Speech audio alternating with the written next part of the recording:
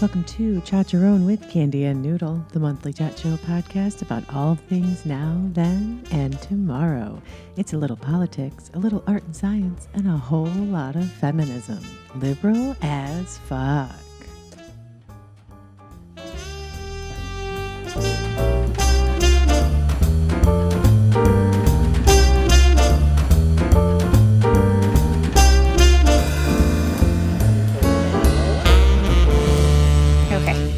Recording. I think we're good. Welcome back to Chacharon. I'm Candy here with Noodle. Hey, I'm Noodle. How you? How's you? You know, I'm a lot right now. I'm a lot of things. It's the wind is howling. It's kind of giving me the heebie-jeebies a little bit, and muggy. It's weird. Everything is weird. There was an earthquake, which I didn't feel. That's the first earthquake in a long time that I didn't feel, and I kind of like freaked out because we didn't feel it, and the baby wasn't in the room with us. I was like, oh my god. And what are we on, day 417? So it's a lot. I'm a lot. How are you? Roughly 417.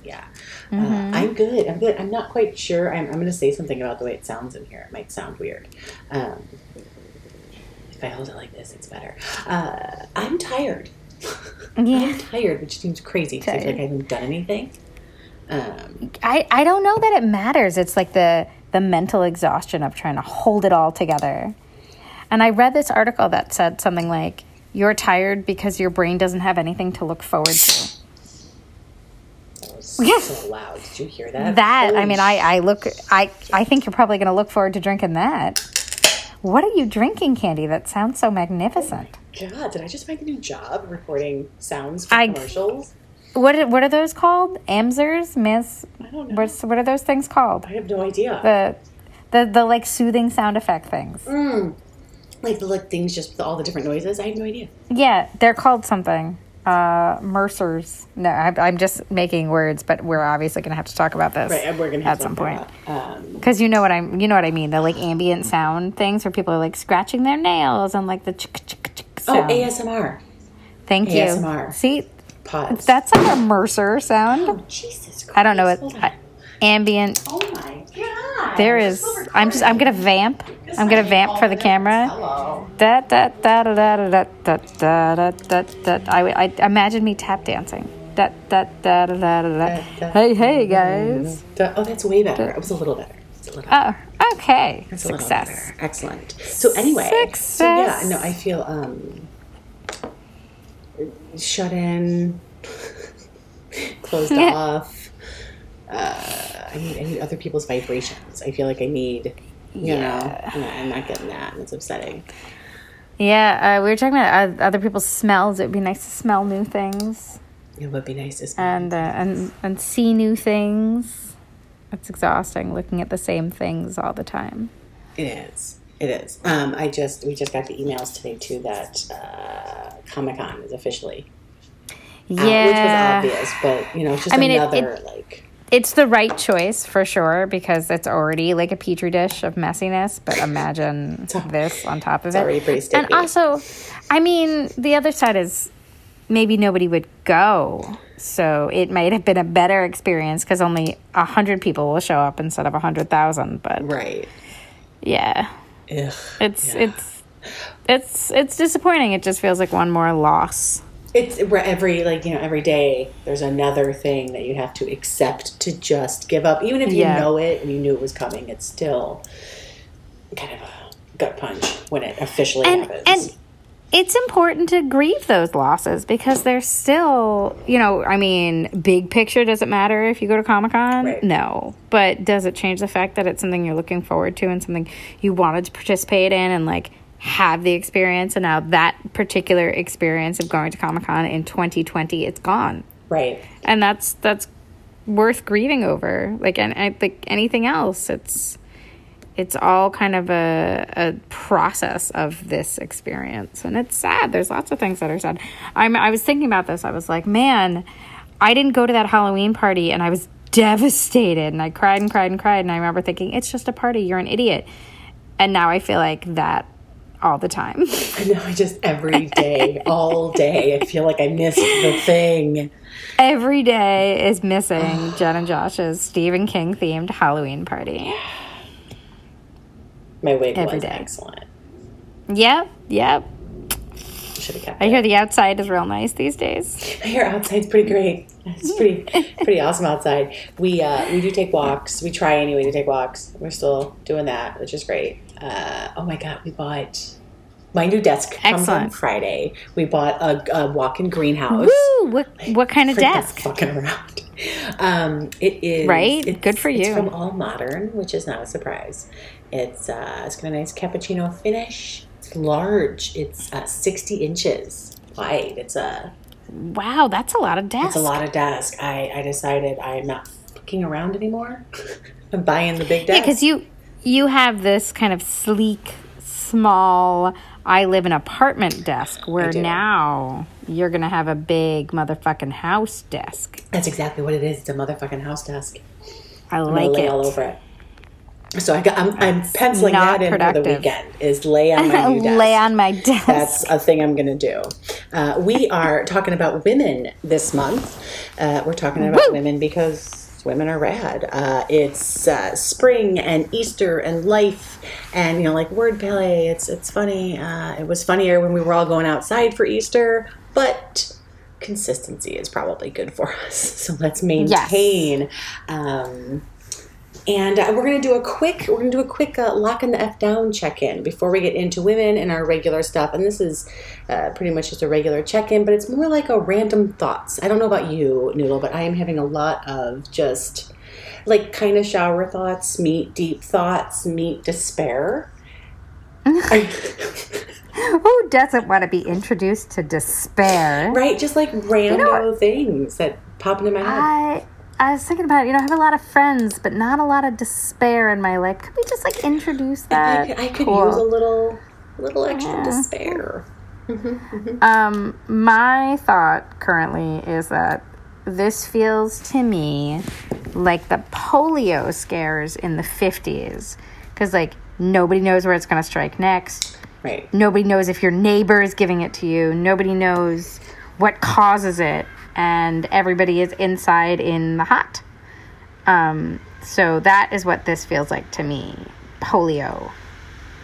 That's pretty sad. I mean, sure, like the flu, but that seems like a very obvious comparison. I'm looking for outside the norm comparisons, and I'm going with polio pandemic fears. I think that makes sense. Polio summer. That's what you said, right? Yeah. And it might have been longer than that. My idea of how that experience was is very much colored by books and TV. Oh, absolutely. But that is what we're walking into now. Yeah. So that's a nice thought that's been creeping into your brain space. I've had a lot of weird thoughts, but I did recently think about, we talked about this yesterday, Snoop Dogg. Snoop Dogg. So, dog. Yippee-yo, yippee-yay, I can't help it. bow wow, yippee-yo, yippee-yay. So I love Snoop Dogg. We all love Snoop Dogg. And recently there was a Kobe issue, and he said a thing, and there was a whole thing about that. In the mix of all that, in the mix of him saying something about, Gail interviewing Kobe years before and kind of some internet backlash and him apologizing. At some point he goes on Red Table with Jada Pinkett Smith and he says his piece and they talk about it and he, kind of comes to a center on it. Somehow it was completely missed that Bill Cosby, in the process of all that, tweeted at Snoop from prison, which I don't understand. How does Bill Cosby how does he have a phone in prison? Well, they have, or is he using... I think you can, depending on your status, you have so much time for this and so much time for that, and it's just like a library that has internet. You know what? I hope that if he is tweeting, he's using a computer-based tweet deck in a shared public laptop somewhere. Not in his private space. He's got a fancy cell phone that's expensive and so on and so forth, because no. That's bullshit.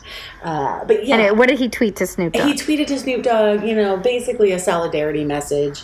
And we gotta, they're keeping us down. And then he mentions Michael Jackson in a weird way. And Snoop posts this screenshot of this tweet to him and says, "What? Thank you, Uncle Bill."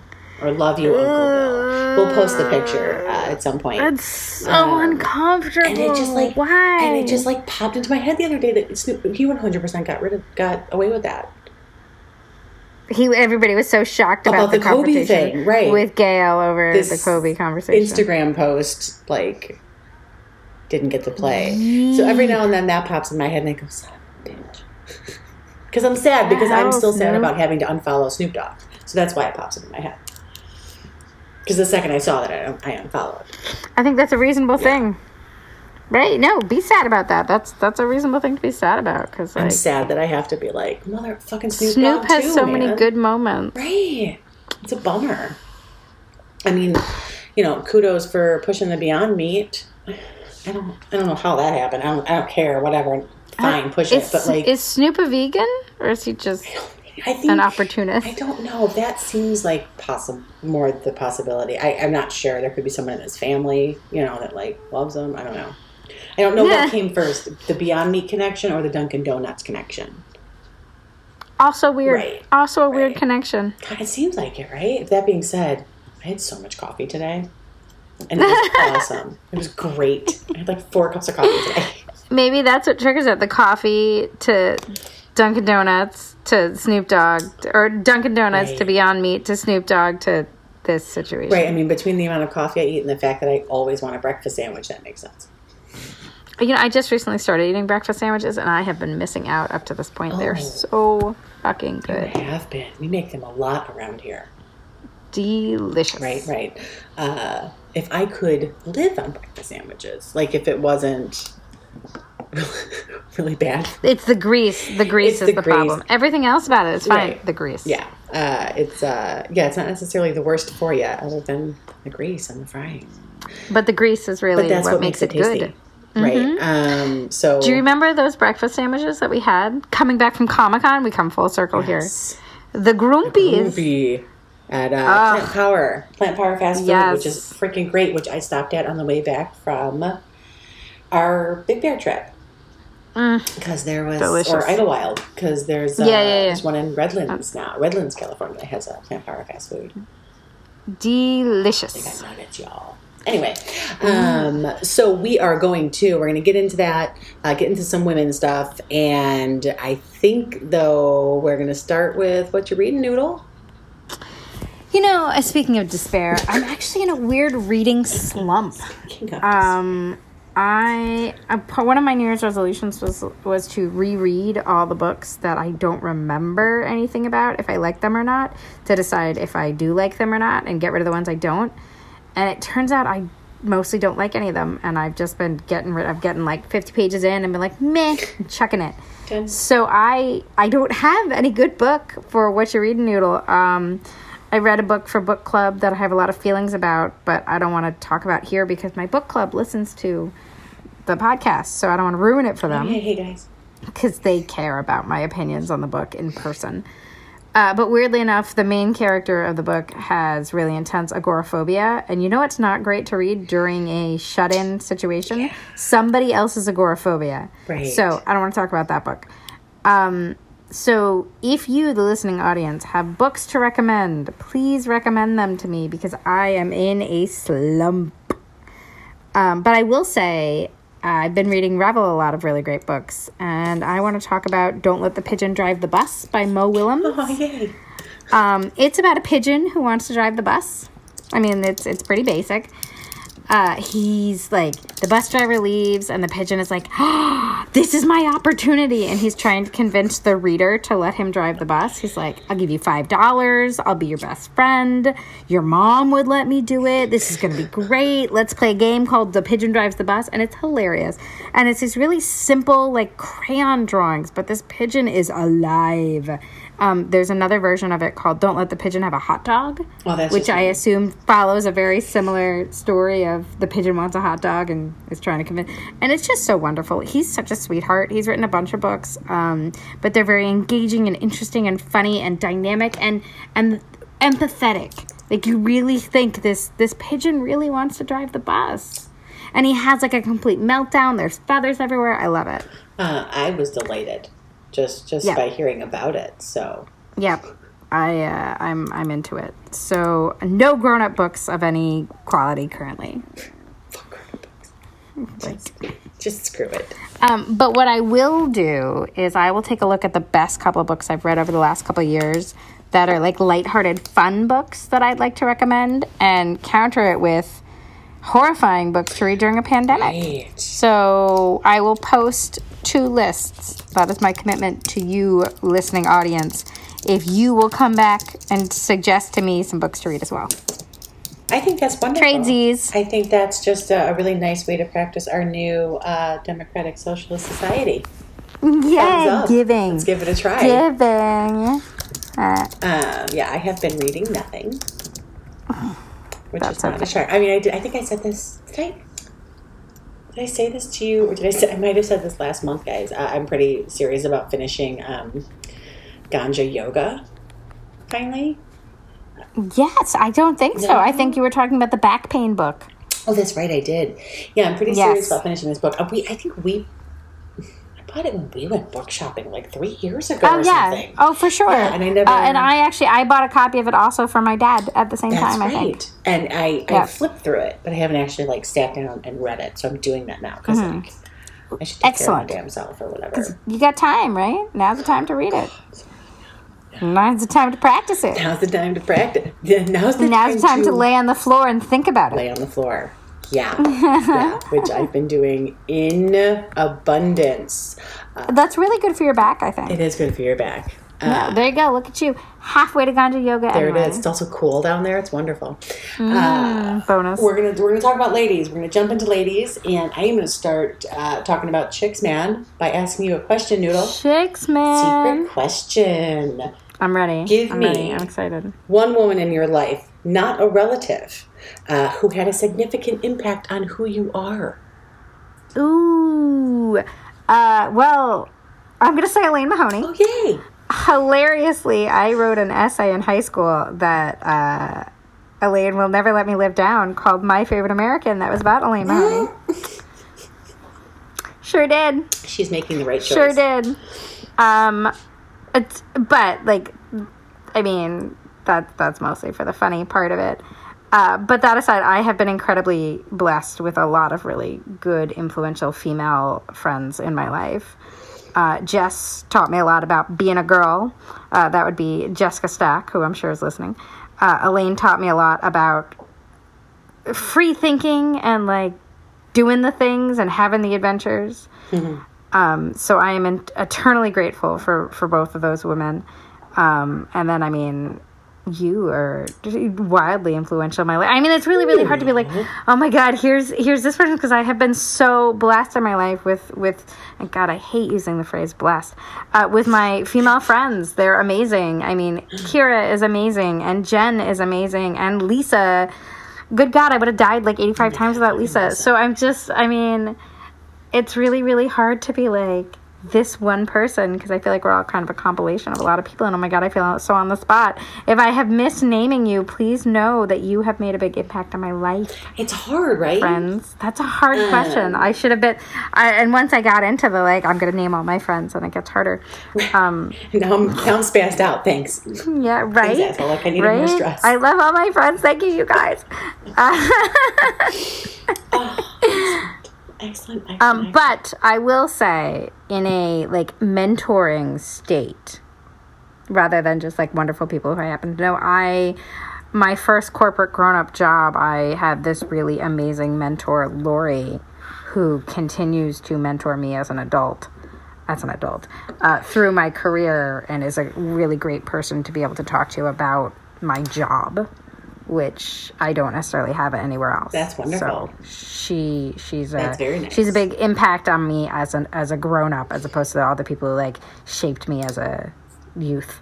Yes. I'm including all of you guys as my youth.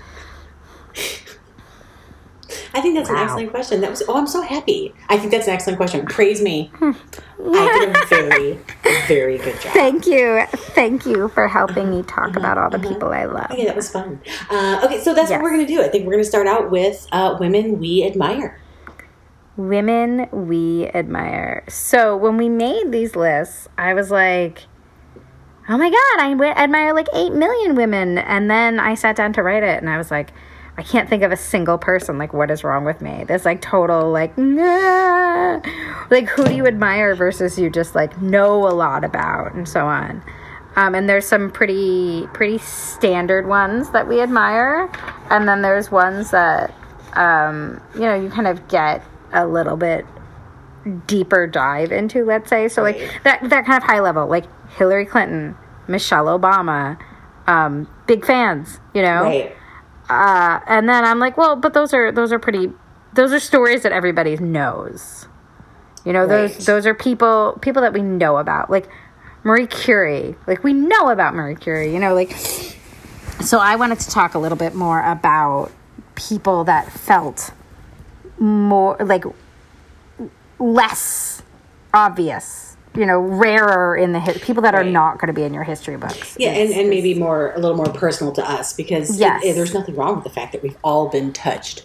Or a lot of us have been touched in some way by Michelle Obama. Yeah, that's okay. Yep. We all admire Oprah. Right. But I think kind of there's slightly weirder people on the list, and I don't mean weird like they're weird, but you know what I mean.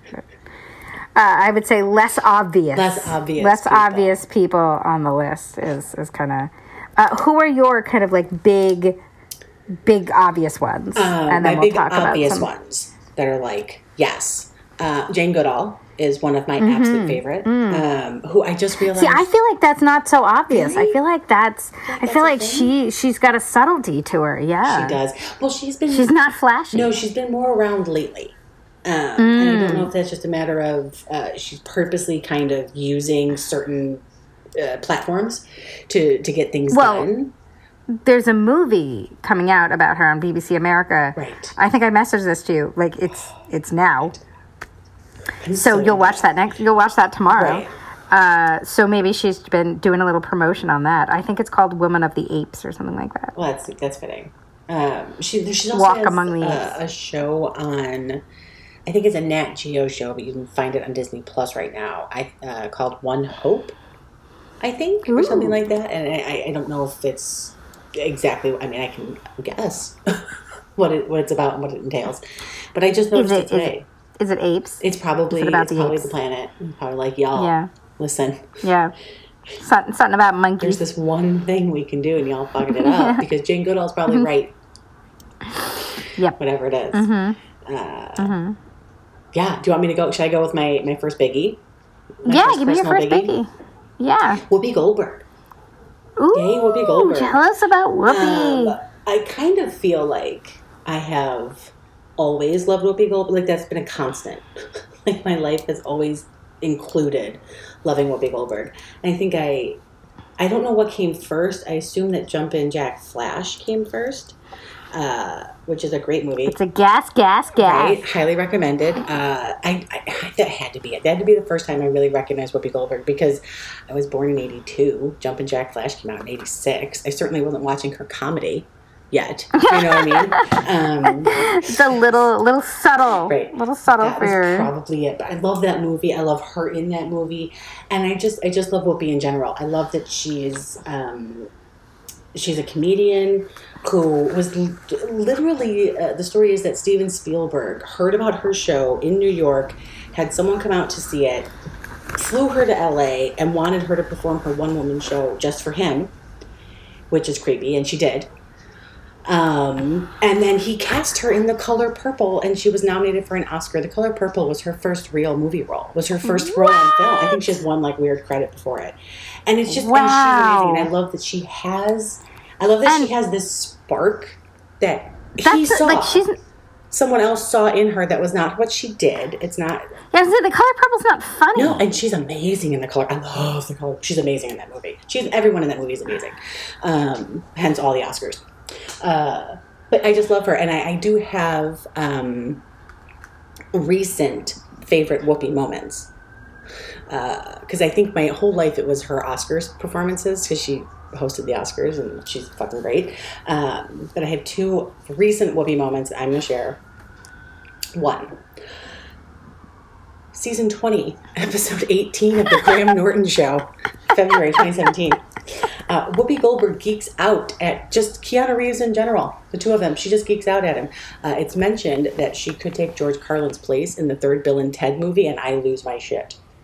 Wow. Right? Her Whoopi Goldberg geeking out over Keanu Reeves is the cutest thing you will see on television. That's adorable. Second. How was Keanu's reaction? Unfazed. Of course, it was cute. Right. I mean, like, he's so awkward and polite and nice and grateful himself. So it's really cute. The other moment is The View, which was this year in January. Patrick Stewart is a guest on the show to promote Picard, and he formally asks Whoopi to reprise her role as Guinan on The Next Generation. And my face explodes in nerd water. Did she cry? I cried. She cried. Everybody was so happy, and it was really beautiful. That's wonderful. I just admire her career, the way she seems to carry herself. And she has her cannabis lady line called Whoopi and Maya, which we'll put a link to, which is salves and Who is rubs. Maya? I don't know who Maya is. She's just some random person who just... I don't remember their story, honestly, because I've been following them for a while. But together they do a lot of... they do products for to help you with your menstrual cycle, PMS products, body aches. It's all cannabis-based, female wellness, lady wellness. Well done, Whoopi. Right? It's very Whoopi. Also, she designs socks, and I fucking love socks. Yeah, so as you do. 10-10 Whoopi Goldberg. I like it. Yeah. That's a great one. I'm gonna mention a couple of my smaller ones, and then do my first big one. Jane Fonda, right? Because we have not. I can't believe we've gone this long without mentioning Jane Fonda. Big admirer of Jane Fonda. So my first serious fangirl situation is going to be Vanessa Nadal, who is married to Lin-Manuel Miranda. And we all know that I am a obsessive, creepy Lin-Manuel Miranda stalker. But actually, I kind of like his wife better. They were high school sweethearts-ish in that they knew each other in high school. And apparently he was terrified of her and didn't talk to her until afterwards because she was beautiful and calm and he was loony. She is a scientist and she was working for a makeup company doing anti-aging, and you can see that the air quotes, anti-aging, whatever. And she stopped being a scientist to go to law school, and now she's a lawyer. And so she's like, cool, I'm just going to go ahead and check the boxes as I go along. She's on LinkedIn like a totally regular person. I could send her a LinkedIn request today. I'm not going to because let's not be creepy, but I could. She's just on LinkedIn like a totally normal person. We're the same age. She was born in August of 1982. She is older than me by a month. And I'm like, bitch, you're a scientist and a lawyer? I have really, really slacked off here. They've been married for 10 plus years. They've got 2 kids who are adorable, Sebastian and Francisca. And she's hilarious on Twitter. So her Twitter handle is Vamnit. So it's VAMNIT. So Vanessa Ann Miranda Nadal. Oh I'm sorry, it's not Ann. I put my own middle name in there because I'm in love with this woman. Because we're basically the same. So it's her middle name is whatever. It's Ariana. But so she's just the best. She's real funny on Twitter. She spends a lot of her time promoting STEM, women in STEM. Environmental causes, philanthropic everything. She's part of the Hispanic Federation that Lynn and his dad spearhead. But it's huge on women in science and believing in science. She's been so proactive during this quarantine of the stay-at-home messaging. Yeah. And she also she's so supportive of Lynn, and she shares these hilarious moments where she's super supportive of him, but not in a, oh my god, my husband is such a star, but in a, he's a real person and I'm gonna laugh at him all the time kind of way. And she posts some funny shit. She's just, I think she's so great. I'm such a big admirer of her. And because she's so successful in her own right. Like, yep, she is married to basically the toast of the country.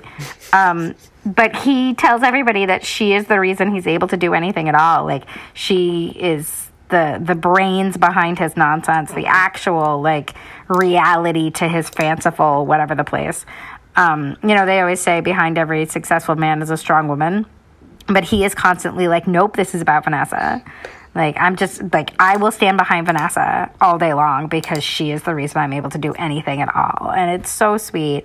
And I'm so impressed by her. She's always so poised and adorable. She's a regular person who has been, like, thrust into the spotlight. And she always seems to be comfortable with that. And I can't imagine being married to somebody who's so wildly successful like that, right, and suddenly, like, always being in the eye, and that the whole world is full of women who are like, oh my God, I love your husband. And she's like, cool, he's a sweaty nerd. Hey, settle down. And mostly he's got holes in his underwear, and, like, it's cool. Like, and I think she handles it really well, and I love her. And also, I mean, we have the same name, so we're basically related. You might as well just, yeah. So I love her. She's a big feminist, and she's really funny on Twitter. Big fan. I appreciate when someone's personality is, like, not grating. Right, like honest. She feels really honest. What's the word? I'm thinking of? Genuine? Genuine. Mm-hmm. Yeah. Yep. Genuine's a good word. I appreciate that. Yep. I have one. Back and forth. I have another biggie. Yeah. Well, quasi biggie. I have also Mary Tyler Moore. Yeah. Tell us about Mary Tyler Moore. I think I fell in love with Mary Tyler Moore as Laura Petrie. I watched the Dick Van Dyke Show as a kid, and I knew who Dick Van Dyke was, so I understood how important he was and, like, how big of a performer he was. And I think I was attracted to Mary Tyler Moore because of the character. Laura Petrie was, she was a dancer who marries a comedy writer who's the head writer on a big show. And she held her own throughout the whole marriage. She was a partner. She felt like a partner. And there's other shows made at the same time where the family dynamic doesn't feel that way, but the Dick Van Dyke Show did. And that's, like, how I discovered Mary Tyler Moore. Beyond that, she was kind of she screwed up in life. I believe she had a bit of a substance issue. Who didn't at one point? Please. Right. You live in the public eye, like, you do a thing. You do a thing.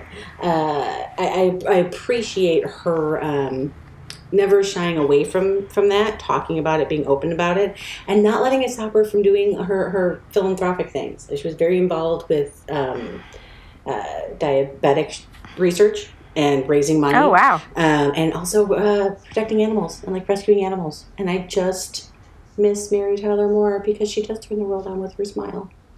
No, that's sweet. Yeah. Okay. I like it. My next big one is Kathleen Switzer, who was the first woman to run the Boston Marathon as a registered runner.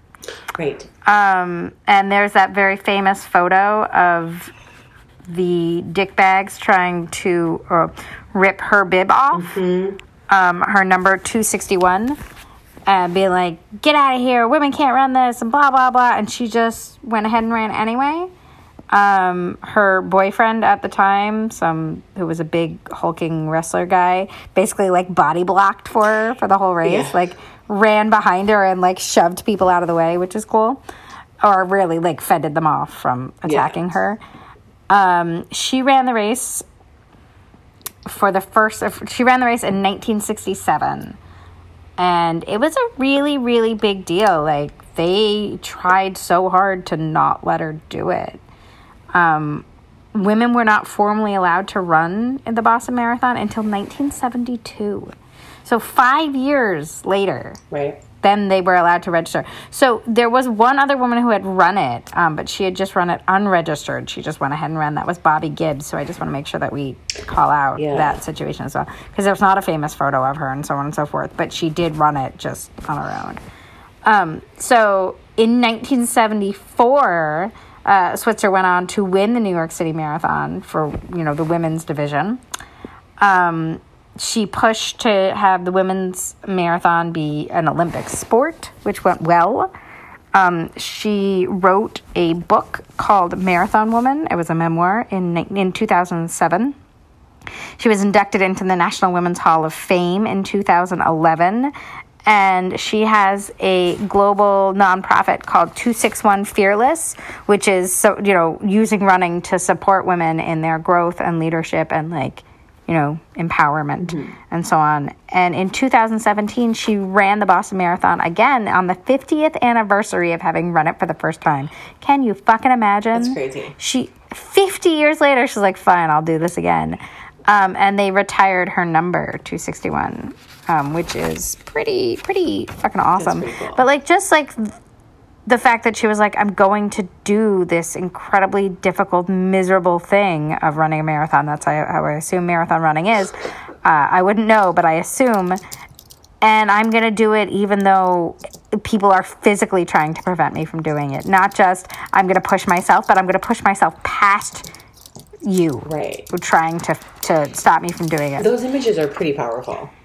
Yes, I think that one of the image, guys is the organizer, right? The guy Jack Simpleton. Yeah, the guy. Jack Simpleton, who yelled at her, "Get out of my race!"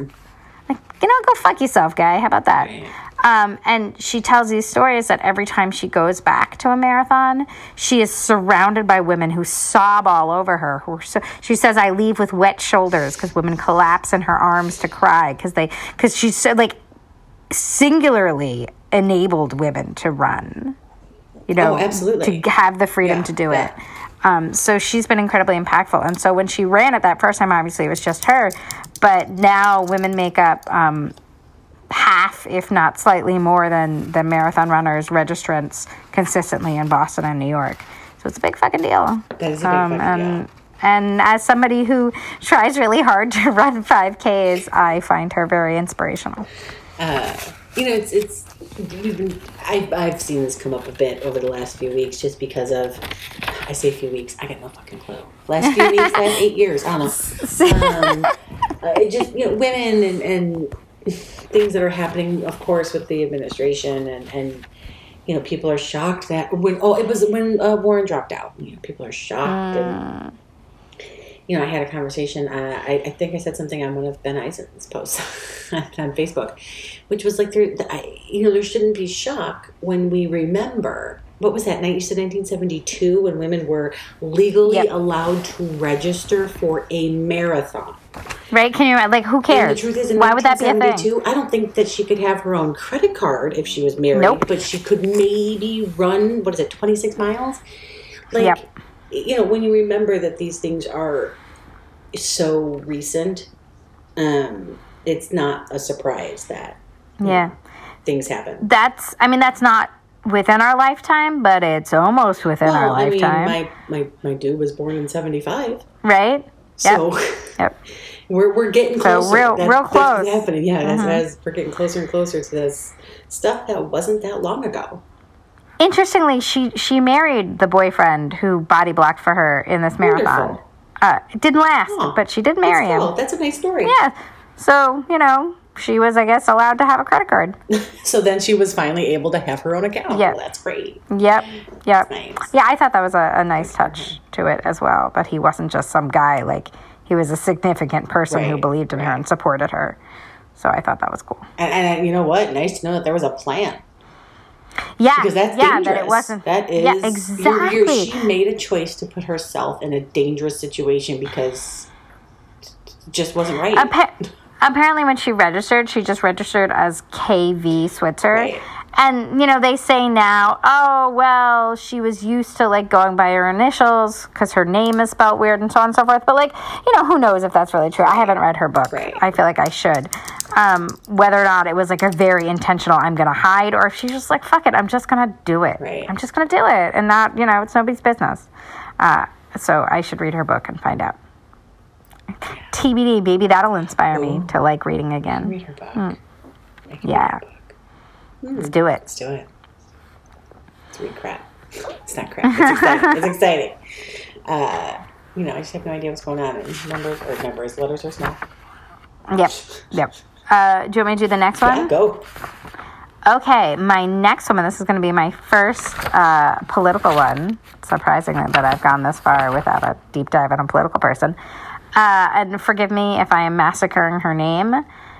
Vigdis Finnbogadóttir, which is definitely a not good pronunciation, who was the first non-hereditary, democratically elected head of state of a country.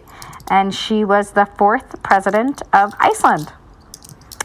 And she was in power for 16 years, just like elected over and over and over again. The first time she won with 33.6% of the vote. And every time after that, she just swept over and over again. Like she won 90% of the vote at one point, like ridiculous. And that was in 1975. She first came into power. As part of the International Year of the Woman, Year of the Women, which was pretty great. And in 1996, she decided to stop running. She was like, "I'm good. I've been in power for quite some time. This is enough." Yeah, this is cool. And she was phenomenal. Like she was just a regular person who kind of worked her way up through political, like she was a teacher and then she was in poli-sci and so on and so forth. And eventually like people were like, you should run. And she did and just whooped everybody's butt. She was a big voice around the strike of 1975 where 90% of the women in Iceland walked off the job. Oh. And they're like, peace out. We talked about this in The Uterus is a Feature, Not a Bug. Yes. So she was a part of that. And she was the first single woman in Iceland who was allowed to adopt a child. Yeah. That's phenomenal. I know, amazing. like what a weird statement, but there it is. Right. Interestingly, she was a big part of the anti-US movement in Iceland, which, they were kind of like, get out of our country. Was and she wrong? Frankly, right. No, I don't think so. She had a pretty great motto, which was never let the women down. That was it. She was very singular in what she was trying to accomplish. I'm here to represent women. I'm here to balance out the inequalities. And she did a great job. And she has honorary degrees from 15 different colleges.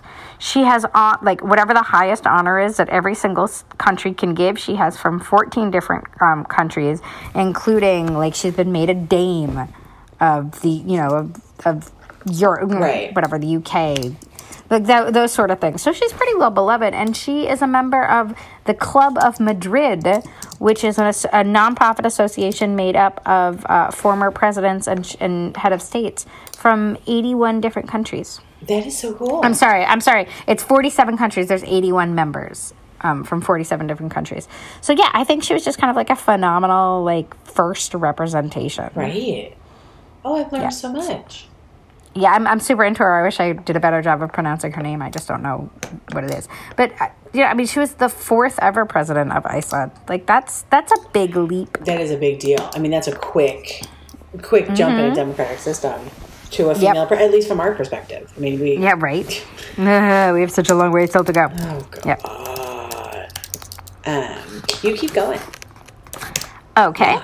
Next, I want to talk about the women on Obama's staff. Yes. So the women who served under Obama did this really amazing thing of amplifying one another's voices. So they called themselves the Vagiants, which is hilarious. And they essentially made a pact among themselves to enact shine theory, which is a concept created by Anne Friedman who I've spoken of in the past, who's on the podcast that I love, the Call Your Girlfriend, about the idea of seeing women in the workplace as your ally and as your friend, and rather than pitting women against each other.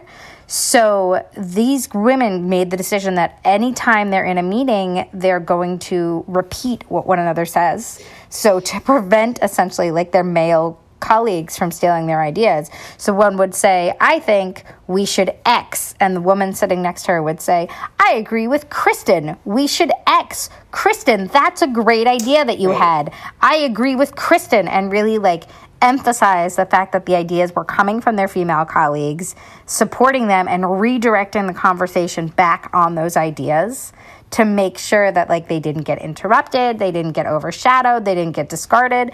And apparently it worked in that like they started getting invited into the meetings that they were being shut out of. Obama started asking the women what they thought, and they were able to make some really significant like gender specific changes, like having tampons in the bathrooms. They didn't have tampon dispensers in the bathrooms. Like, what the fuck is that? So, yeah, it was really, really impressive. And as a result, like women in business have been enacting this policy more. I've been very lucky in my career that I've mostly had female bosses and been on very female-centric teams.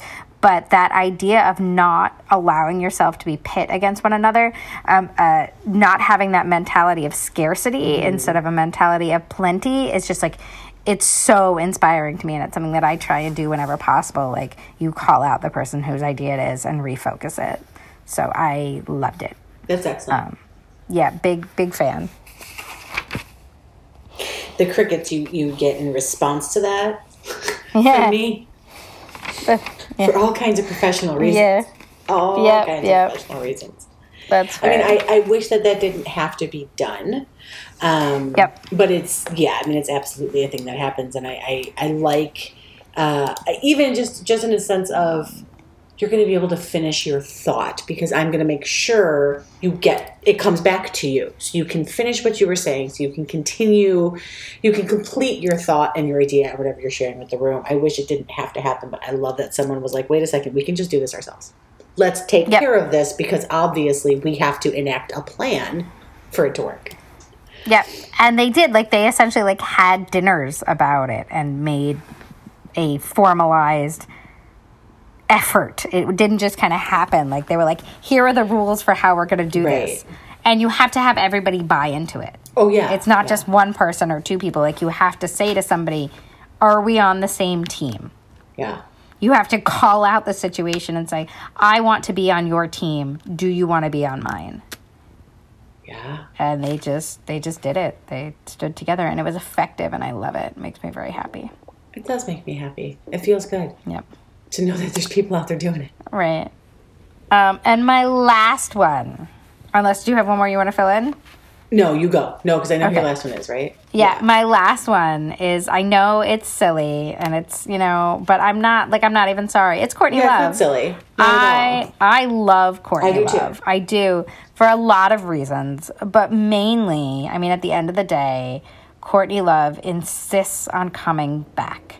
She has picked herself off the floor over and over and over and over and over and over and over and over and over again, and just is like, okay, we're just going to keep doing it. She's so unapologetically determined to survive. And, that's not to say that she's not apologetic sometimes, but she's always determined to survive.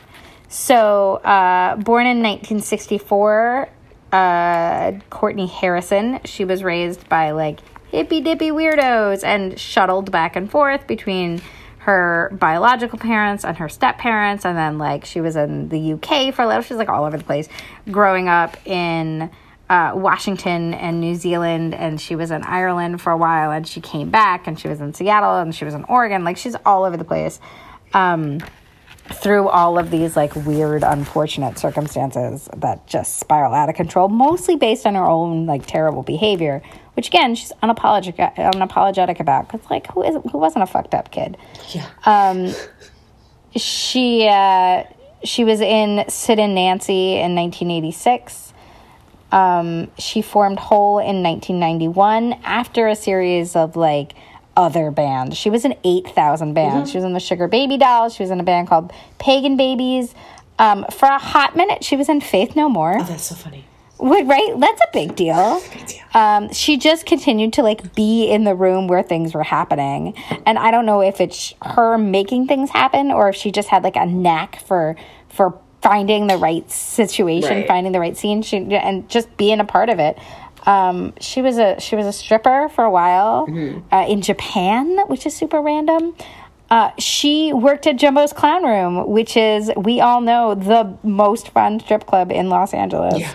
If you haven't been to Jumbo's Clown Room and you live in Los Angeles, when all of this is over, you should absolutely fucking go to Jumbo's Clown Room. It's the best. It is unknown when she and Kurt Cobain formally met. There's a lot of different stories about it. Sometime between 1989 and 1991, they met and obviously fell in love. Did a lot of heroin, and it was a whole thing, but that's okay. She formed Hole in 1991, and there was all of this controversy around it because people were like, oh, Kurt wrote all of her songs and this, that, and the other. And, like, fuck everybody who thinks that. She like, still can't get away from it. Right. It's just, I mean, to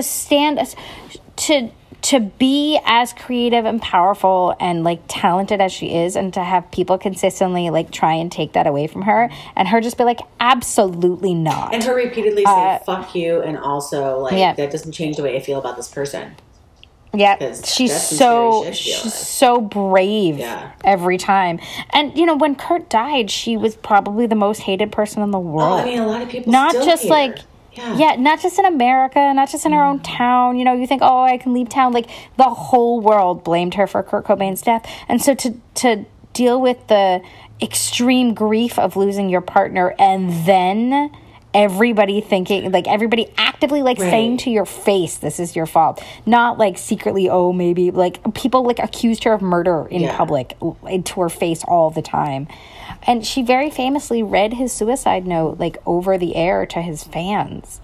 And it was awful. It was so, like, the recording of it is, like, the most viciously upsetting thing, where she's, like, railing at him and telling the story. And it's like, you want heroin? Fucking fine. Why didn't you just do heroin? Why did you have to try and stop doing heroin? If your choice was do heroin or die, like, do heroin. Like, it's just, I mean, it's really deeply upsetting. And yet she survived this, like, ugly public awfulness and got herself back together and went on to be incredibly successful over and over and over again. I mean, The People versus Larry Flynt, like, that movie alone, if she did nothing else, that movie alone is such a tour de force.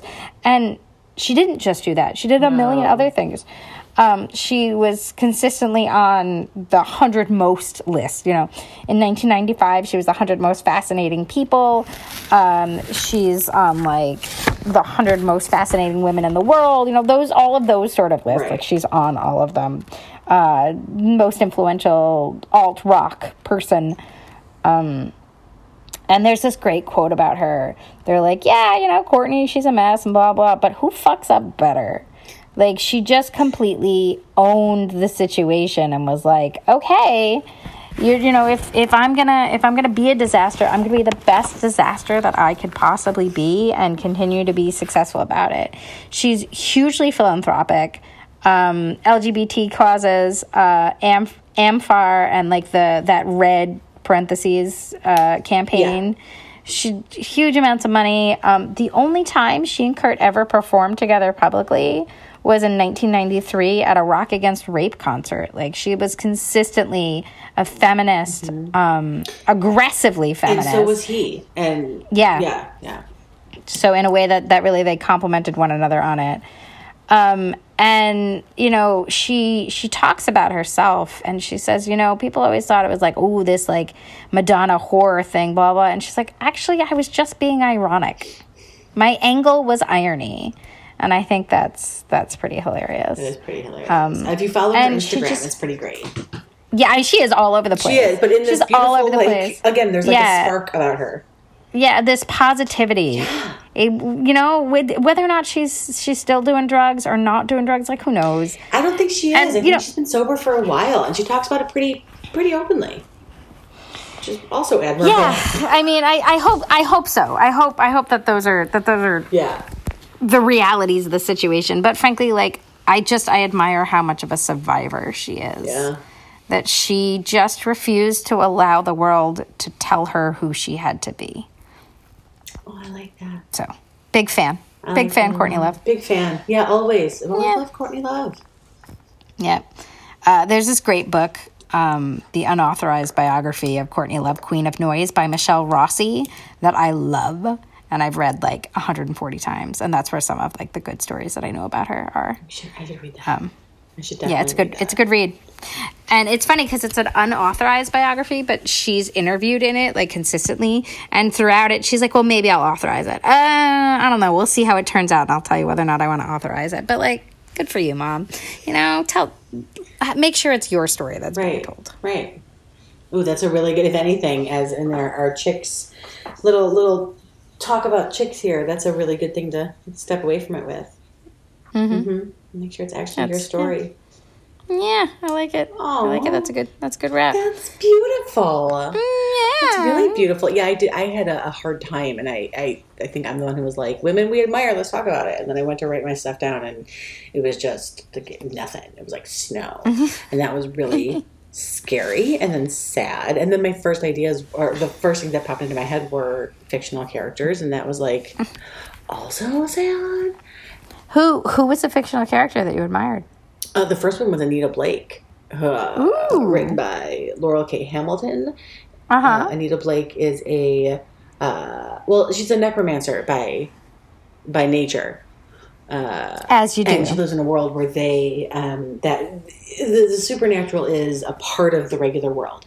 There's a preternatural police force. There's werewolves and vampires and shapeshifters and all kinds of things. And necromancy is a thing that's normal, and there's actually a company called Animators Inc., and she works for Animators Inc., and you can go have someone raised from the dead if, like, there's a dispute over their will, and talk to them, for 5 minutes or whatever. Who did you want to have your money? Right, but it's the actual, like, story of necromancy and that kind of zombie, which you don't get anymore. Granted, the first book was written like 15 years ago, maybe even more now because I'm old.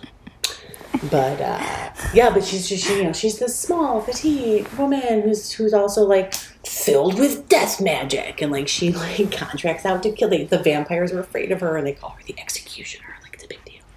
That was the first thing that popped into my head.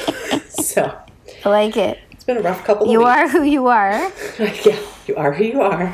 Yeah. And one of the things that I struggled with when I was writing this was I wrote my list and I was like, man, everybody on this list is white. So let's fix that. And I feel like I had to do some work to put more women on my list that weren't white. And I was like, that sucks.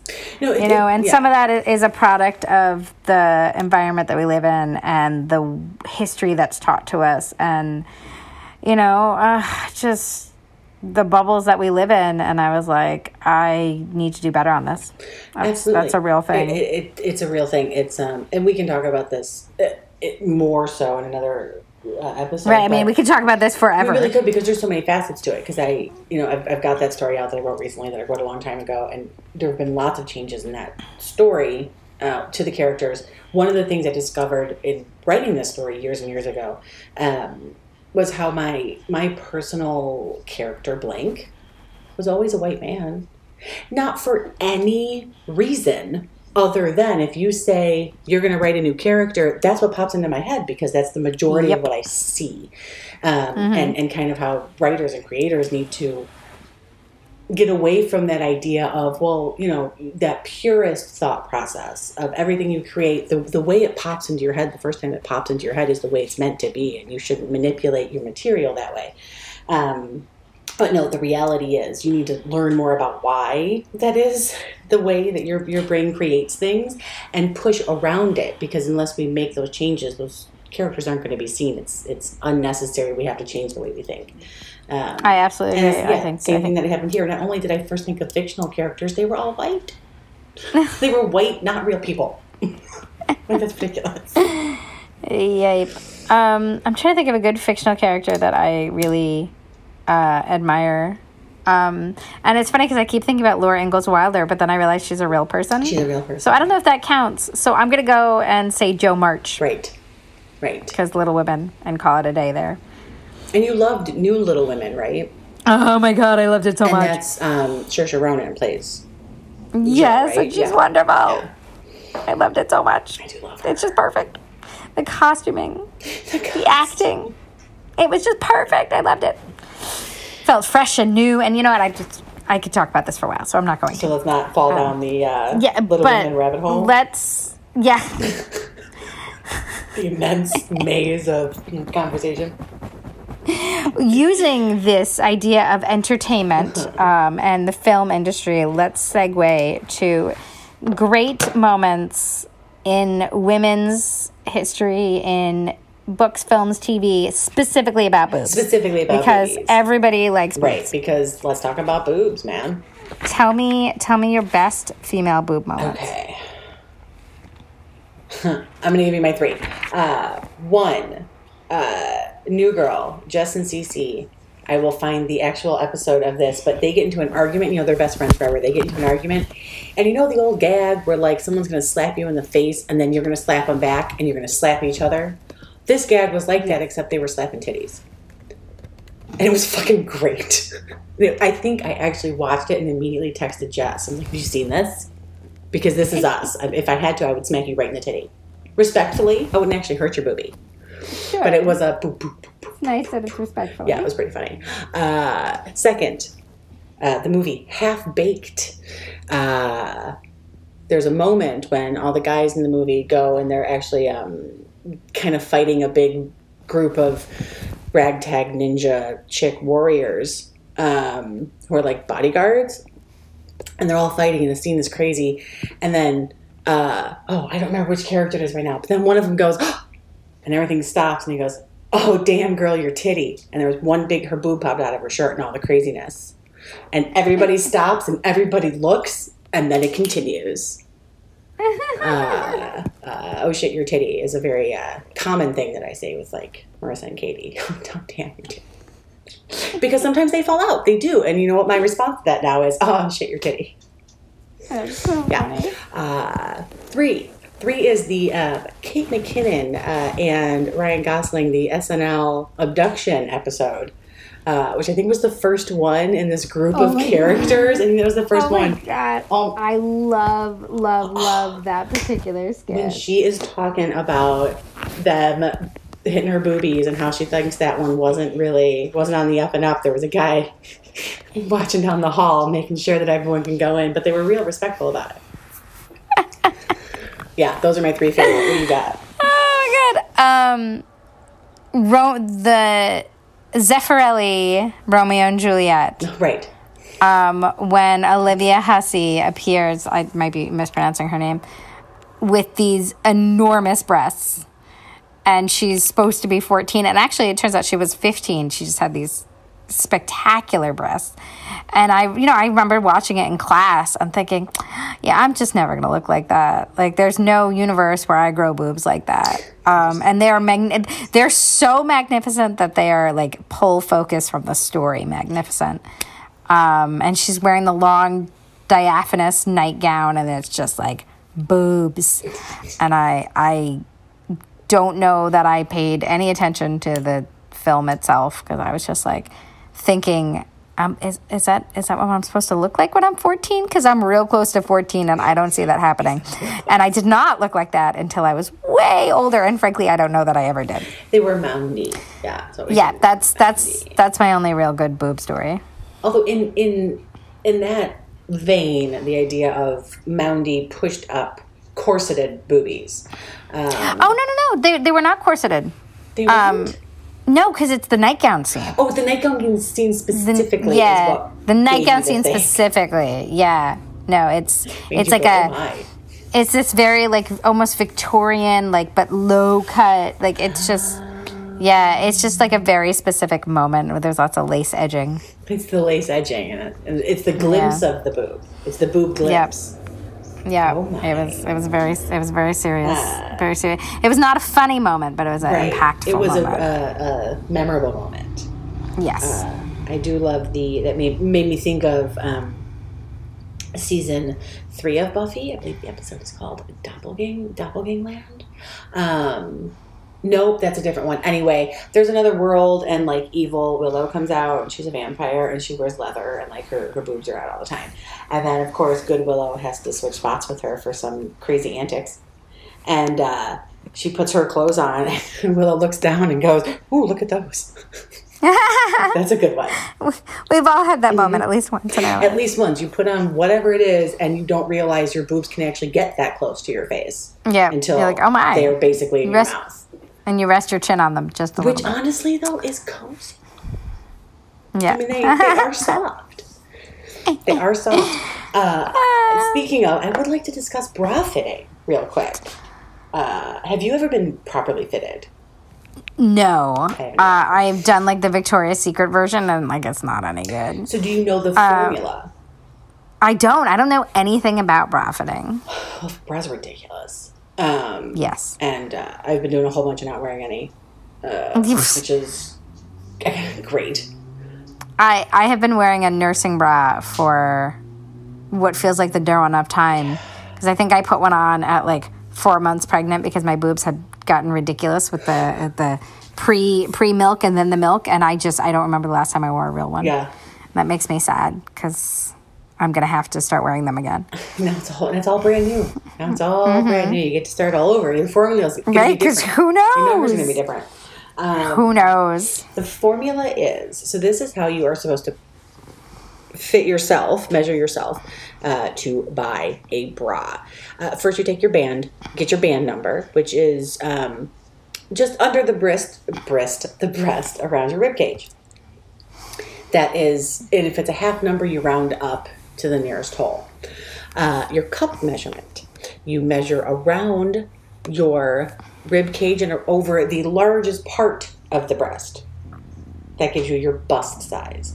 Now, you take your band size, which is your first measurement, and you subtract it from the bust size, and the difference correlates to your cup size.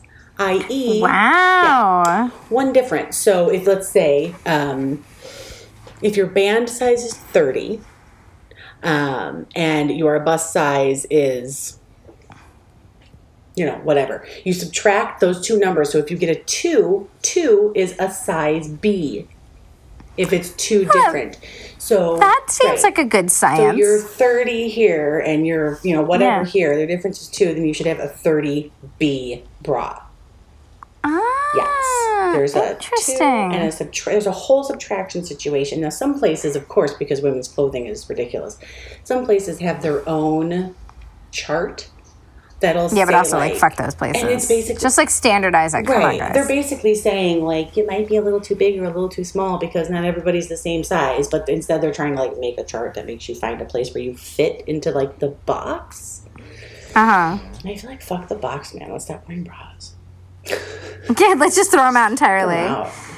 It's demi bras forever, bralettes. Yeah, bralettes for, I do like the bralette for life. I do like the bralette. I did one time. For Jess's wedding, I almost had a one-piece made. So we went and met with somebody. This woman was like asking me about my bra, and she she's a seamstress forever, so she could see just by looking at my bra and my back fat, I assume, that I wasn't wearing my bra correctly. She's like, what's going on here? What are you doing? And I told her, and she goes, you're supposed to wear that here. Your band should be wherever because it's supporting this, not that. And I was like, yeah, but if I put it here, then it's not covering my back fat. Like, it's not holding that roll. She goes, that's not what it's for. And I was like, fuck you, lady. And that was good.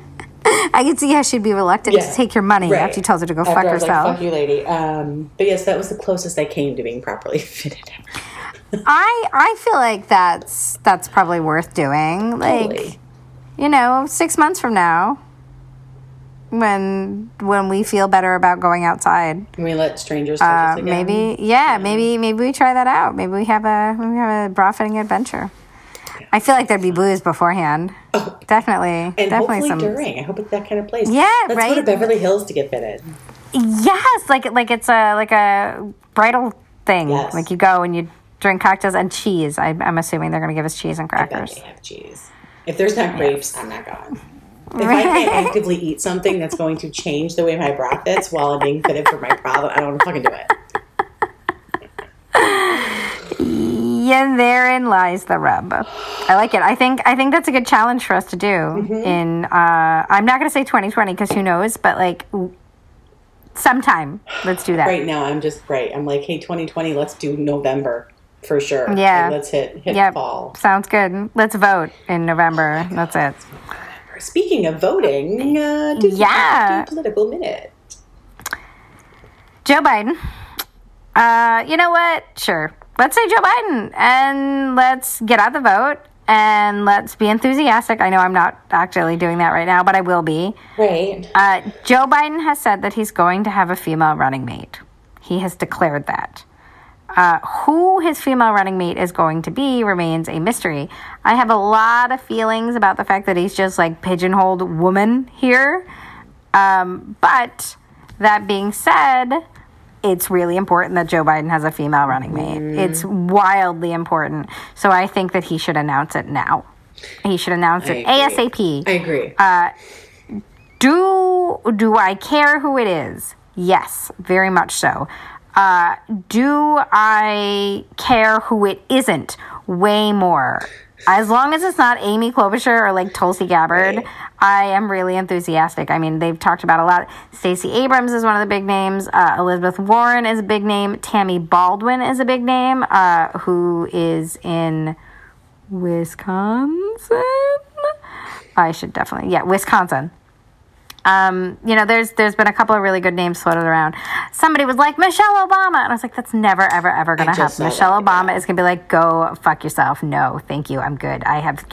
Michelle's like, I have done my time. I'm out. Which is fair. She's not a politician. She's real busy doing her own things. She is. I want him to announce now who it's going to be, and let's get the ball rolling. But you know what? Kamala Harris do you think an option? Oh, sure. Yeah. Sure. She might be an option. Yeah. Sure. Let's say Kamala also. It's just like it's really hard to make a decision. Yeah, who knows? Yeah. And it could be somebody that nobody's ever heard of. He might be like, my wife, Jill, will be my running mate. Like, I'm going to be less enthusiastic about that. I'm going to be, But she seems lovely. She seems like she's very smart. Take care of them. She's a teacher. Right. She's quite smart. I don't know, dude. Like, I just feel like, let's go. It's time to move on. Andrew Yang is probably out there being like, I done told you motherfuckers we needed to give people money. Bernie Sanders is out there being like, I told you motherfuckers that democratic socialism was the way to go. And Elizabeth Warren is going, I just want to keep telling you motherfuckers I have so many plans. Yes. But we ended up at Biden, so let's all rally behind Biden and get it done. That's my minute. I agree. That's what I have. That's the current oomph level I have about the situation. It will come back, I think, and maybe other people are feeling this as well. Let us know if you've got political stuff on your mind or if you're able to even think about it right now. I personally, I am so... after everything leading up to Warren not getting the vote in California and then Sanders dropping out, which was just like, is there more air I have left to let out, actually? Yeah. Yeah. And then with everything that's going on now in the media. That's a great image on it. What? Do I have any more air to let out? It's a great image. Thank you. It's like those drug commercials, like where you're just nothing but skin on the couch, deflated. Yeah. I haven't been paying any attention to anything because I can't run across that idiot talking every day about coronavirus. I cannot. There's so many things that I just don't have the capacity to deal with currently. That I feel like I'm missing a lot of stuff. And I agree. I think that if we got a VP announcement now, it would reignite my interest. Would reinflate you. And it would blow a little air in my ass. That's all I'm asking. Little tiny air in my ass. Thank you. And I think it would also really show the commitment to, we're going to do this. We're not waiting for the convention. We're not brokering deals. We're moving ahead to make a plan and start releasing their plans now. Right, because there's too much. There's too many other things going on, and we need to hear too much uncertainty, too much fear. Yeah. I need to know, what am I voting for? Yeah, and just do it. Not that there's any chance that I'm not voting for Biden. Absolutely, but it would be great. It would be great to just not feel like everything might blow up any moment. Yeah, so any sort of reassurance I can get from. Let's start showing the comparison right now. Trump is actively doing X, Y, and Z. Right. Biden and the VP will do A, B, and C. And the people they work with have already done this, and they've already done this, and look at the history. Here's the cabinet that we're proposing. Here's our team. Here's our here's our 100-day plan. Yeah. Like let's do all those things right now. Yeah, because I think if anything, this administration specifically has shown us that we can't. It's not one person. It is a group. Mm-hmm. It is a team. And the person in charge is bringing a lot of people with them. And it's time to pay attention to the whole team. And also, you got to hit the ground running. The idea of like, oh, we'll figure it out on the fly is not acceptable. Like, concrete plans, let's go. I agree. And speaking of concrete plans, we are probably going to get little concrete things to put in our new walk-in plan thing that we bought today. Well, aren't you cute as fuck? I'm very excited. That is adorable. I love it. Do you have anything to plug? I have, the only thing I have to plug is, if you haven't yet, head over to candypresents.com and check out Enceladus short story. It's super spooky. It's super fun. There's also a playlist I think is mega rad. Get into the playlist. I find that it's a great working from home playlist. It is, because it's mellow, but like tense at the same time, so it keeps you focused. It's a great story. I'm super unbiased. That's a lie. I'm very biased, but I also think it's a great story. That might have been the best thing that I have read this year. Wow. It certainly kept me going, kept me focused, and I was on tenterhooks all the way through. So, I strongly recommend everybody read it. Yay! Thanks. I have nothing to plug. I'm not doing anything exciting currently, other than breathing in and out and surviving. So send us book suggestions, everybody. Send us book suggestions and send us grab bag information. We are going to do a grab bag episode soon, so send us grab bags. Send us your stay at home friggin' rando thoughts, man. Let us know what's. Ask us about how we're surviving the stay at home, and tell us how you're surviving the stay at home. Tips and new stuff. Turn us on to new stuff. Turn us on to new artists, new people to support, new local people to support if that's possible. Or if you have someone in your area, we are Los Angeles based, but we are happy to share and signal boost anyone in your community that you might want to shout it on the internet and say, hey guys, buy their stuff. Everyone can use the help and the support. So send us that at chacharonpodcast@gmail. Send it to us here on Instagram. Email us or message us on Podbean. You can find us all over the damn place. I am Candy Presents pretty much everywhere. We are Chacharon Podcast, and Noodle is noodling around. Find her on the interwebs. Stay at home, stay safe, guys. Yep, stay home. Stay and keep the line. Stay strong. Share women you admire with us, and we will chat about it next month. Woo. Okay, we'll see you guys soon. All right. Thanks, everyone. Bye. Bye, Candy. Bye.